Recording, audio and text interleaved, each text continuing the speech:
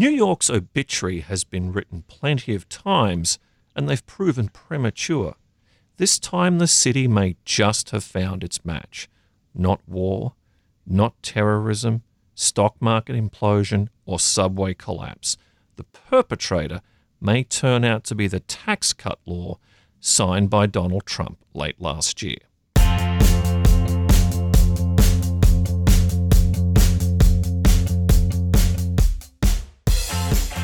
Welcome to Benchmark, a show about the global economy. I'm Daniel Moss, economics writer and editor at Bloomberg View in New York. And I'm Scott Landman, economics editor with Bloomberg News in Washington. The new law limits the deductibility of state and local taxes. While that might not be a problem if you live in a low-tax state, i.e. in the South or the West, it's a huge problem if you live in a high-tax state, such as New York, Connecticut, or California. And by the way, those states just happen to be overwhelmingly Democratic. According to today's guests, the changes will go a lot further than denting a couple of property prices in Westchester County. It will mean nothing more than a steady, inexorable shift in economic, political, cultural, and financial power toward the South and the West, where state and local taxes aren't as high. Now, some of this isn't particularly new. If you look at population data over the last few decades, there's already been quite a shift to the Sun Belt away from the Rust Belt and other northern or northeast areas. But certainly since, say, 1964, one of America's two main political parties has become increasingly southern in flavor. It's really the idea that the cultural and financial center of the country, or the centers, might also shift. That's the new part of this idea. Let's welcome our guest, Jared Dillian. He's editor of an investor newsletter called the Daily Dirtnap, and he's also an outside contributor to Bloomberg View. Jared, thanks for being with us today. Thanks for having me. Jared, first up, why call your newsletter the Daily Dirtnap? What is a dirtnap? I used to be a clerk on the Pacific Options Exchange back during the dot-com bubble, and a lot of the traders in San Francisco were surfers, and they would get off of work at 1 o'clock and go surfing. And as you know, surfers kind of have their own lexicon. And dirtnap was the word they used for any time the market was going down. So they would look at the screens and then they would say, dude, the spoos are taking a hella dirt nap, which meant that the market was going down. So I sort of co-opted the term and brought it back east. And you've served in the U.S. Coast Guard, where you were an expert in fisheries. That's correct. I was actually a boarding officer, a law enforcement officer for a couple of years. I boarded fishing vessels in the Pacific Northwest and up in Alaska in the Bering Sea. And then I was actually a fisheries analyst for a few years, working out of the San Francisco Bay Area. And you also had the misfortune, or maybe fortune, to be working at Lehman Brothers in September 2008. And now you're in South Carolina. Aside from Lehman's collapse, what drew you from the Northeast to the South? Well, we moved, sort of for family reasons. My wife got a job here in Myrtle Beach, South Carolina. We didn't really know what to expect with regards to the move. And I have to say that culturally, it was a pretty big adjustment that took a few years. We've been here for about 8 years now, and it's been a terrific move, and we absolutely love it. Now, Jared, you wrote a recent Bloomberg View column, very interesting piece about a potential death spiral for states like New York or Connecticut. I know that the tax cut law is probably going to have some effect on those kinds of states because people won't be able to deduct their state taxes the same way they were before. But a death spiral? I mean, we've heard these kinds of things before. What do you mean by that, and why do you think that's going to happen now? Well, the migration from the Northeast and the Midwest to the South and the West has been going on for a few decades. And I can tell you, just living here in South Carolina, the amount of development that there's been since I moved here in 8 years is actually pretty remarkable. I even heard somebody refer to Myrtle Beach as the city the other day, which is pretty new. Myrtle Beach is not a big town, but when people start calling it the city, you've reached sort of a critical mass. So this has been going on for a long time. And, the cost of living in New York, Connecticut, New Jersey is very high. And probably the biggest contributor to the cost of living is state and local taxes, especially property taxes. Property taxes in places like, Westchester County for a pretty average house can get upwards of $30,000, $40,000 a year or higher. Lots of places in New Jersey, taxes are $20,000 or $30,000 a year for a house. And it's one of those things, things are already expensive as it is. And when you eliminate the deductibility of these taxes and you add $20,000 or $30,000 to an already very expensive place to live, I think that this will be the one thing that pushes a lot of businesses over the edge to relocate someplace cheaper. So in a trend that's been building for a couple decades, this would be the tipping point in your view? I think so, yes. I mean, for years, corporations, businesses, they've been relocating to southern, lower tax states. You have lots and lots of corporate headquarters, businesses in these places, and yet places like New York, Chicago, San Francisco, LA, they are still far and away the cultural, economic, and financial capitals in a lot of ways of this country. What is the tipping point really that moves them from being the cultural and financial capitals to being also ran cities behind, say, Dallas, Atlanta, Miami, and so on? Yeah, I think the tipping point is really having a lot of businesses relocate. I actually had this discussion with my dad years ago, who lives out in Arizona. And he says, it's great here. Why doesn't Lehman Brothers move to Scottsdale? And it's sort of a naive question, but it's not really. Like, why wouldn't a large financial firm relocate from New York to Miami? And I think we've seen a little bit of that already. I mean, David Tepper's firm relocated to Miami. And I think that a lot of the hedge funds in Greenwich are going to consider, after this tax change, a move. I think Miami, Austin, Texas, to a lesser extent Nashville, where state income taxes are 0%. This isn't going to happen overnight. This happens over a period of decades. And if you take a look at Miami in the 80s, I mean, it's where it is today. It's unrecognizable from where it was in the 80s. And I just think that trend continues. Our listeners may be familiar with an iconic newspaper headline, Ford to New York, drop dead. The Ford being then President Gerald Ford, and Washington's refusal to help rescue New York from looming bankruptcy. Yet the rescue did happen. It happened largely at the hands of the private sector and concerned citizens. What makes you confident that that same effort can't be repeated?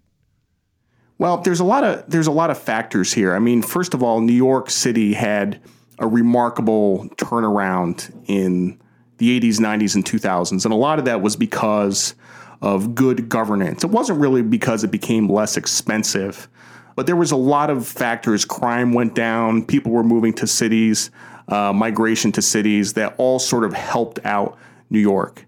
You can make the argument that governance has not been as good the last 4 years, but really it gets back to an expensive place where your tax bill is going up multiple 5 figures.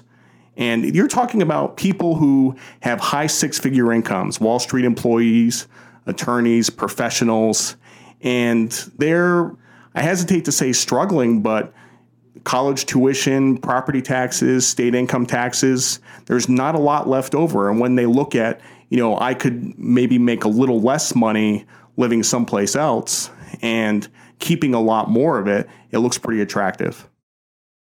Jared, I'm curious about another issue. How would you game this out politically? I mean, how is this going to play out?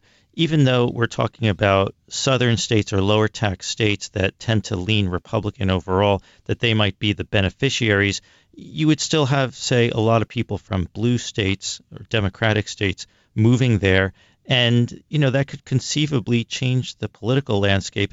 Even in these southern states, the cities tend to be places that go more Democratic, whereas the more rural parts of the states go Republican. So couldn't you conceivably see the country shift even more in a Democratic direction if you have these demographic movements? Yeah, you're starting to see that just in Myrtle Beach. Myrtle Beach is voting to raise property taxes. Now, not a lot. The average property tax bill here in South Carolina is about $1,000 a year. And the increase will be very small. It'll be about $40 a year. But the direction is what's important.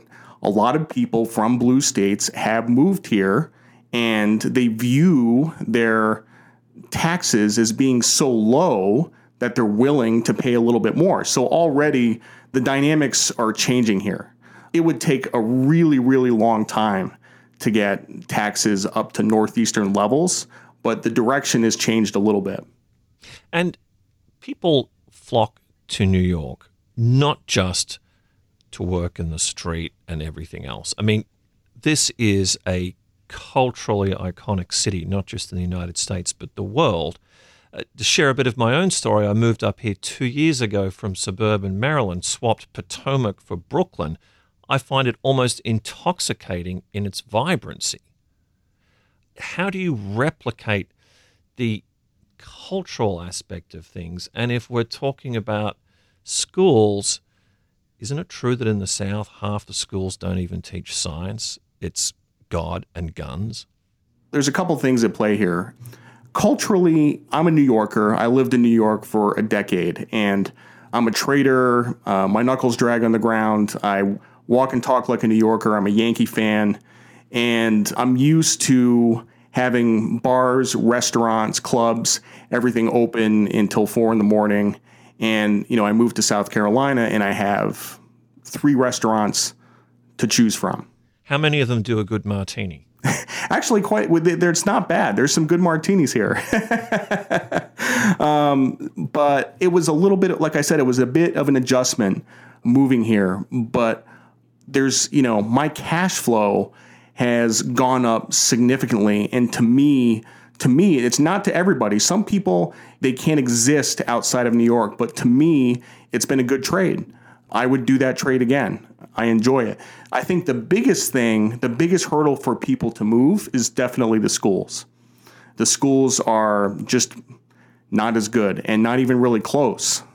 They don't compare to the Northeast. And I talk with people all the time who think about, even moving to a place like Charleston. And they ask me, what do I do with my kids? And I'm like, I don't know. That's when you start talking about boarding schools and things like that, private schools, because the public schools aren't very good. And Jared, just to press you on the cultural point, how is the Birmingham Metropolitan Opera doing? So, we don't have the opera. We have Opry. We have the Carolina Opry. I live about 90 minutes from Charleston. So a long drive, so you can definitely go there and back in a day. Some of the best restaurants in the world. No theater. There's one playhouse, but really some of the best food and culture, and it's 90 minutes away. So you just got to drive a little bit. It's not in your backyard. Let me go back to the point you were making about your own move to Myrtle Beach. You probably have a job that lets you have some flexibility. You can do a newsletter from various places or do your job from various places around the country. And yet something we occasionally touch on in our economic coverage is how mobility has gone down for many Americans in recent years. People just aren't willing to move to get to jobs like they used to. What makes you think that this tax plan is going to help reverse that trend? Is it purely the amount of money that people are getting now? First of all, I'm very lucky to have a job where, I sort of have a little bit of an arbitrage. I can make New York money and still live here. So that's not available to a lot of people. A lot of the factors that go into a reduction in mobility are, the housing implosion from 10 years ago got people stuck in their houses. and also health insurance, people are really tied to their job in order to get benefits. I would say those are the two big factors that have reduced mobility.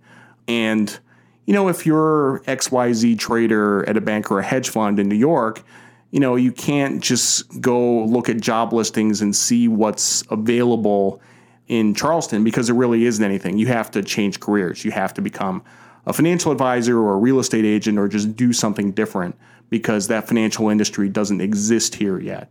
It does in some places. There's a commodities industry in Memphis. Atlanta is a big financial center. Charlotte is a big financial center. Charlotte is a great town. So, that's what people can do. Jared, don't get me wrong, I'm sympathetic with a lot of your arguments, and when it gets down to it, I'm a bit of an economic determinist. I'm just wondering whether New York really is different. I'm going to ask you another question that puts you on the spot a little bit. What is the theme song of, say, Houston, and did Frank Sinatra sing it? I'm struggling to think of another city in the world. But if we use that as a proxy for the cultural soft power of New York, there's not a single person, I would argue, on the globe who's not familiar with that song. I mean, I don't know what the Biloxi song is. When you move away from New York, you sort of have a different view. Now, I come back to the city every 2 or 3 months for business. So I'm kind of always in the city. I'm always coming back. I'm seeing people and I get re-energized. I sort of get recharged when I get back to the city. Wait, Jared. You mean the city as in Myrtle Beach or the city as in New York? The city is in New York, for sure. Yeah. So I love coming back to New York, but my view has changed since I left. When I tell my wife, New York is full of crazy people. If I'm in Starbucks here and I get stuck in a slow line, everything's cool. I'm just hanging out. I got time. Things are okay. I've seen people just come unglued in the line at Starbucks in New York. So it's been, I think, to move away from the city, as fun as it is, has been psychologically healthy because New York is a bit too much, especially when you get a little older. I'm coming up on 44. So it's a bit too much for me at this stage of my life. The idea that New York's financial clout is under siege isn't all that new either. In the mid-2000s, it was supposedly under threat from London. Well, that didn't work out too well. Britain voted to, quote, take back control, unquote. And that seems to have been the end of London's threat to anyone as a financial centre. Jared, again, are we writing New York's obituary too fast? Sure. Too fast. I think all of this is going to play out over a period of decades. But I think, to sort of rebut a little bit, a city as a financial center is taking on less meaning nowadays with so much trading being computerized. The exchanges are completely hollowed out. Employment has been reduced. This is measurable. You've seen financial jobs disappear. So the statement that, New York or London is the financial capital of the world is, I think it's just a little bit less relevant. Could Miami become the financial capital over a period of 30 years? Sure. But it really would take that long. I think New York is probably pretty safe for the time being. Jared Dillian, thanks for joining us. Thanks for having me. Benchmark will be back next week. Until then, you can find us on the Bloomberg terminal, Bloomberg.com, our Bloomberg app, as well as Apple Podcasts, Pocket Casts, and Stitcher. While you're there, take a minute to rate and review the show so more listeners can find us. And do let us know what you thought. You can follow me on Twitter at Moss_Eco, and Scott is at Scott Landman. And our guest is at Daily Dirtnap. Benchmark is produced by Topher Forres. The head of Bloomberg Podcast is Francesca Levy. Thanks for listening. See you next time.